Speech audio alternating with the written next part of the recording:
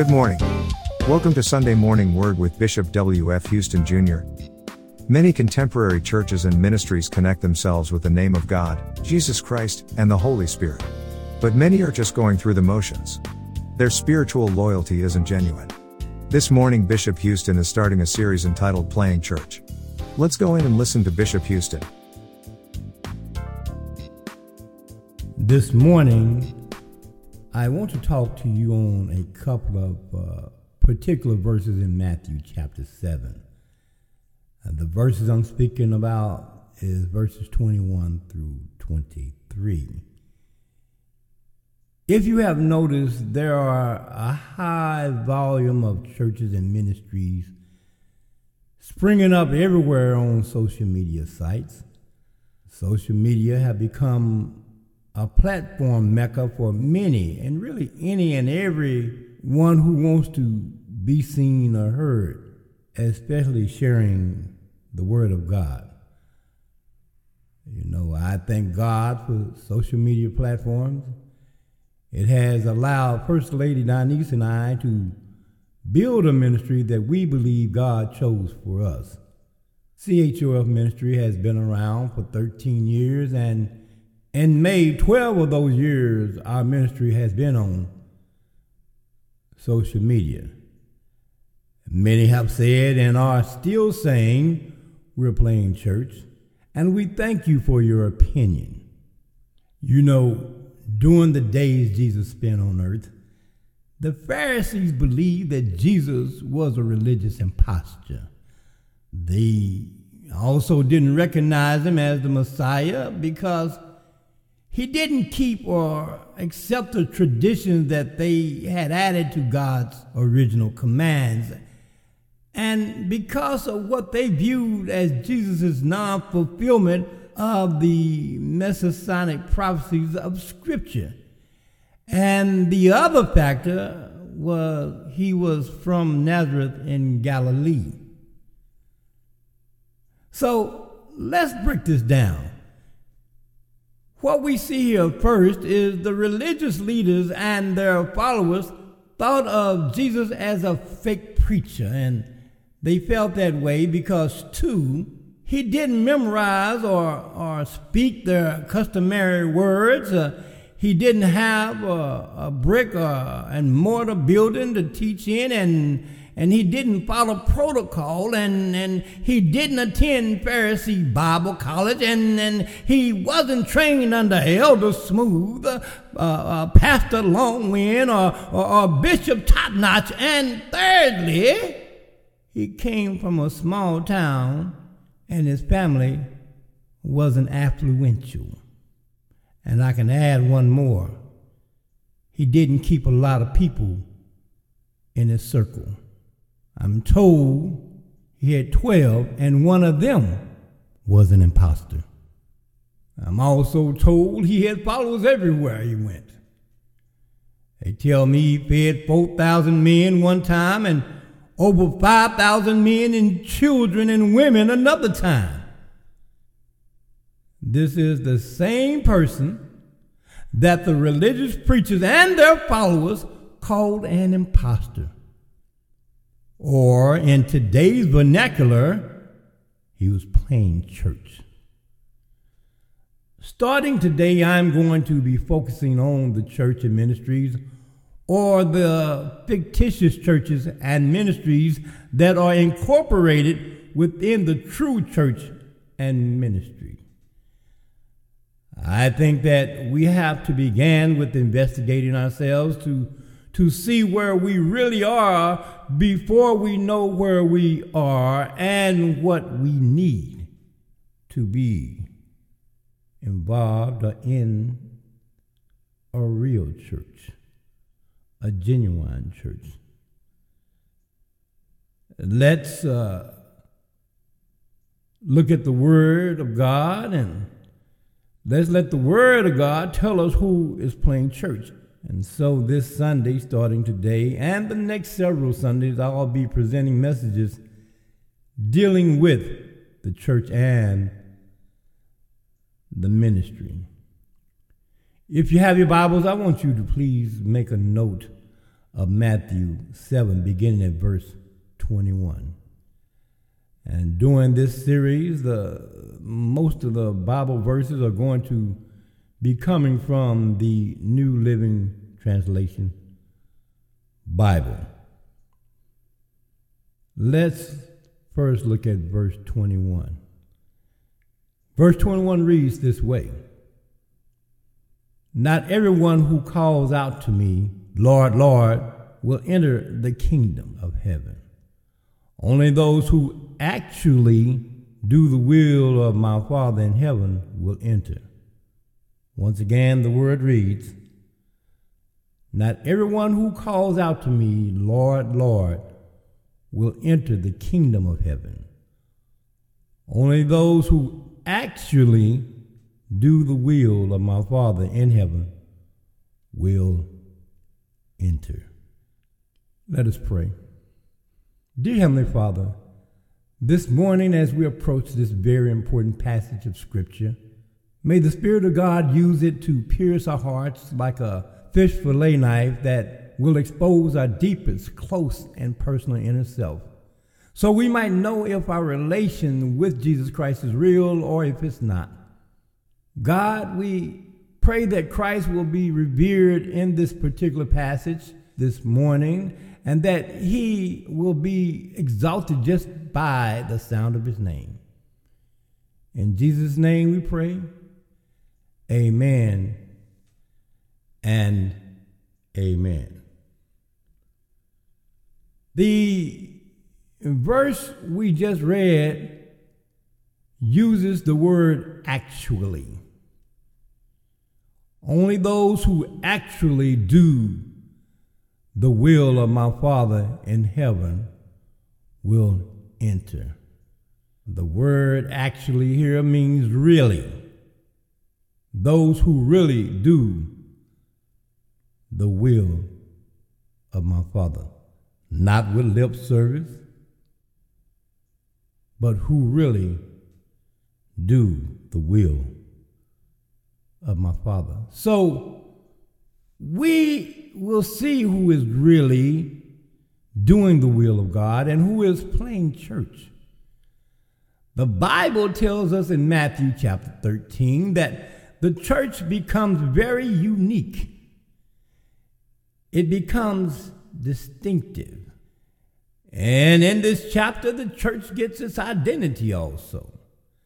Now, if you back up and go back to Matthew chapter 12, you'll see that the Pharisees and those connected with them had committed the unforgivable sin of accrediting Satan the works of Christ. And he said, "You talk bad about me and everything else, but talking bad about the Holy Spirit is something you will never be forgiven." In other words, Jesus tells the Pharisees, if you've seen all the things that I've done, if you've seen everything that I've done and all the miracles and heard everything I've said, and all you can conclude is that I do them by the power of Satan, then you're past the likelihood of being a believer. If you had every revelation and you still haven't accepted, then it's over for you. There really isn't anything else you can receive. Jesus said to follow me, to see me, to watch me, to listen to me, and your conclusion is satanic. This puts you out of the category of the possibility of belief. Then we come to Matthew chapter 13. And Matthew chapter 13 brings us to the church age. Here we find that there was a major unbelief in Israel that caused the people to be divided and disconnected. We find in this chapter that Christ begins to introduce a cluster of parables that talk about the church age, and they present the church age as a very distinctive age. The church gets its true identity right here. Jesus talks about the fact that in the church age, there's going to be the wheat and the tares. That's speaking of the genuine Christians and followers, and we're talking about the actual loyalists. And the fake Christians and followers, the actual deceivers and traitors. Jesus shows us that identifying the genuine Christians and followers, and I'm speaking of the real loyalists, and the fake Christians and followers, and I'm speaking of the actual deceivers and traitors, are going to be hard to tell apart. Many of them, you won't be able to tell them apart until God, who is the final judge, decides between them. They're just that deceptive. And then we read about the variety of facets of the church. The mustard seed illustration presents to us the idea that the church is going to explode and is going to be a massive occurrence, including the genuine and the deceptive. We'll see the church age is going to be a peculiar era. It was a peculiar era back then, and it's just as peculiar today. Under the name church, quote unquote, we have all kinds of things going on today in the church and in the ministries. We still see fake, phony, and fictitious followers and see deceptive and dishonest and fraudulent preachers and pastors and ministers everywhere. Christ commanded John in Revelation 3:1 to write to the Sardis church and tell them, I know all the things you do, and that you have a reputation for being alive, but you're dead. Wow. Look at that. Look at that. He said, I know all the things you do, and that you have a reputation of being alive, but you are dead. They have a title. They have a name, but they're dead. They're up in the pulpit preaching, up in the pulpit as associate ministers. They're sitting with the deacons. They're standing at the door ushering, and the choir stand singing, leading songs. He said you walk around saying holy, holy, and praising God and saying all the right things, doing all the right things in the public. Behind closed doors, you're doing all kinds of things. They're dead. And you want to know the reason why most churches and ministry today are dead? Well, I'll tell you why they're dead. They're dead primarily because the people within them are dead.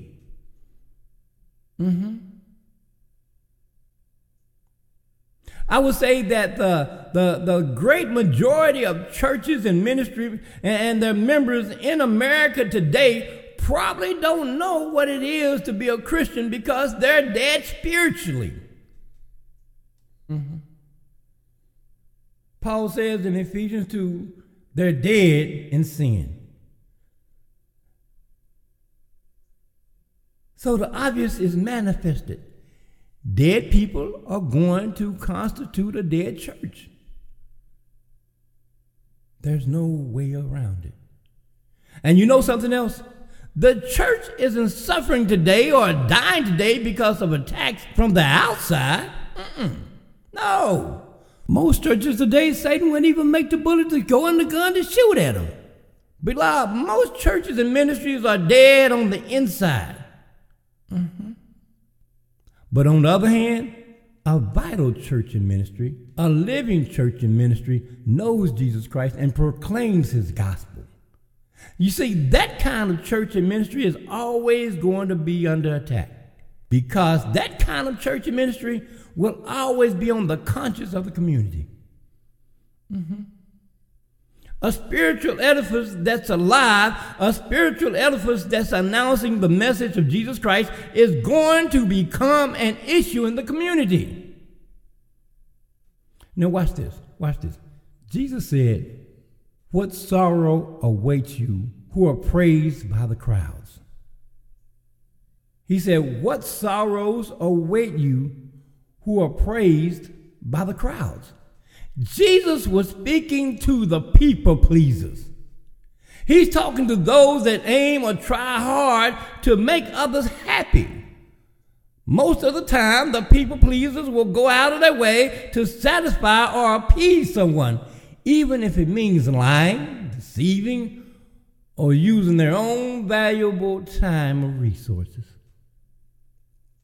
You know, beloved, I've come to recognize that most of the time the people pleasers act the way they do because they lack self-confidence and they're short on self-esteem and they're devoid of respect. People pleasers. That's what many pastors and ministers are today. People pleasers. Today, many pastors and ministers are deceivers, trying to line their own pockets. The churches and ministries in the world must always be in the opposition mode. That's because light and darkness have no fellowship. What agreement has Christ with Belial? There is no relationship. And it's very important to understand this. Paul elucidates it in 2 Corinthians chapter 6, beginning in verse 14, where he brings up the fact that the love of Christ is a very basic issue, and that what's really important is that the church is engaged in making new creations out of these dead people. You see, a spiritual edifice that's a real living vital church or ministry is a spiritual edifice that's in the business of taking dead people and connecting them to the gospel. That spiritual edifice believes and have confidence the good news by itself can make spiritually dead people alive. That's the mission of the genuine church and ministry. But you know what we see a lot of today? We see churches and ministries courting the world. We see them telling them about the good things, but never or hardly ever telling them about their sinful nature. Beloved, there is no way biblically under the sun that a church or a ministry can ever go on a date with the world. They should never date the world, but we see it all the time. Let someone come into the church that has wealth or celebrity status. That spiritual edifice will be like a prostitute welcoming John in a hotel, or an excited crackhead opening their door for a dope dealer. Every time that person with affluence or celebrity status walk into that church, they can say and do just about anything they want. Even their family members are catered to. Hello, walls.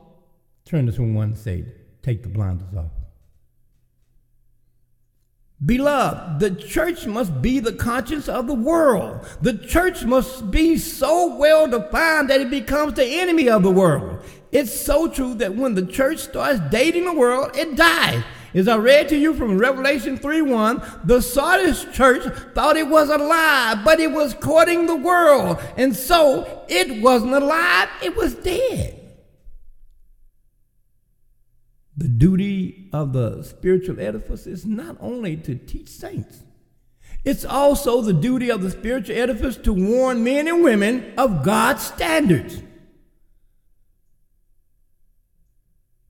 Saints of God, we're not packing prayer and we're not being faithful to the call of God if all we do is promote the abundant life. That's a great component of salvation. Somewhere along the line, we've got to declare that man is a sinner, that he's separated from a holy God, and that in the eyes of God, he's an object of God's judgment.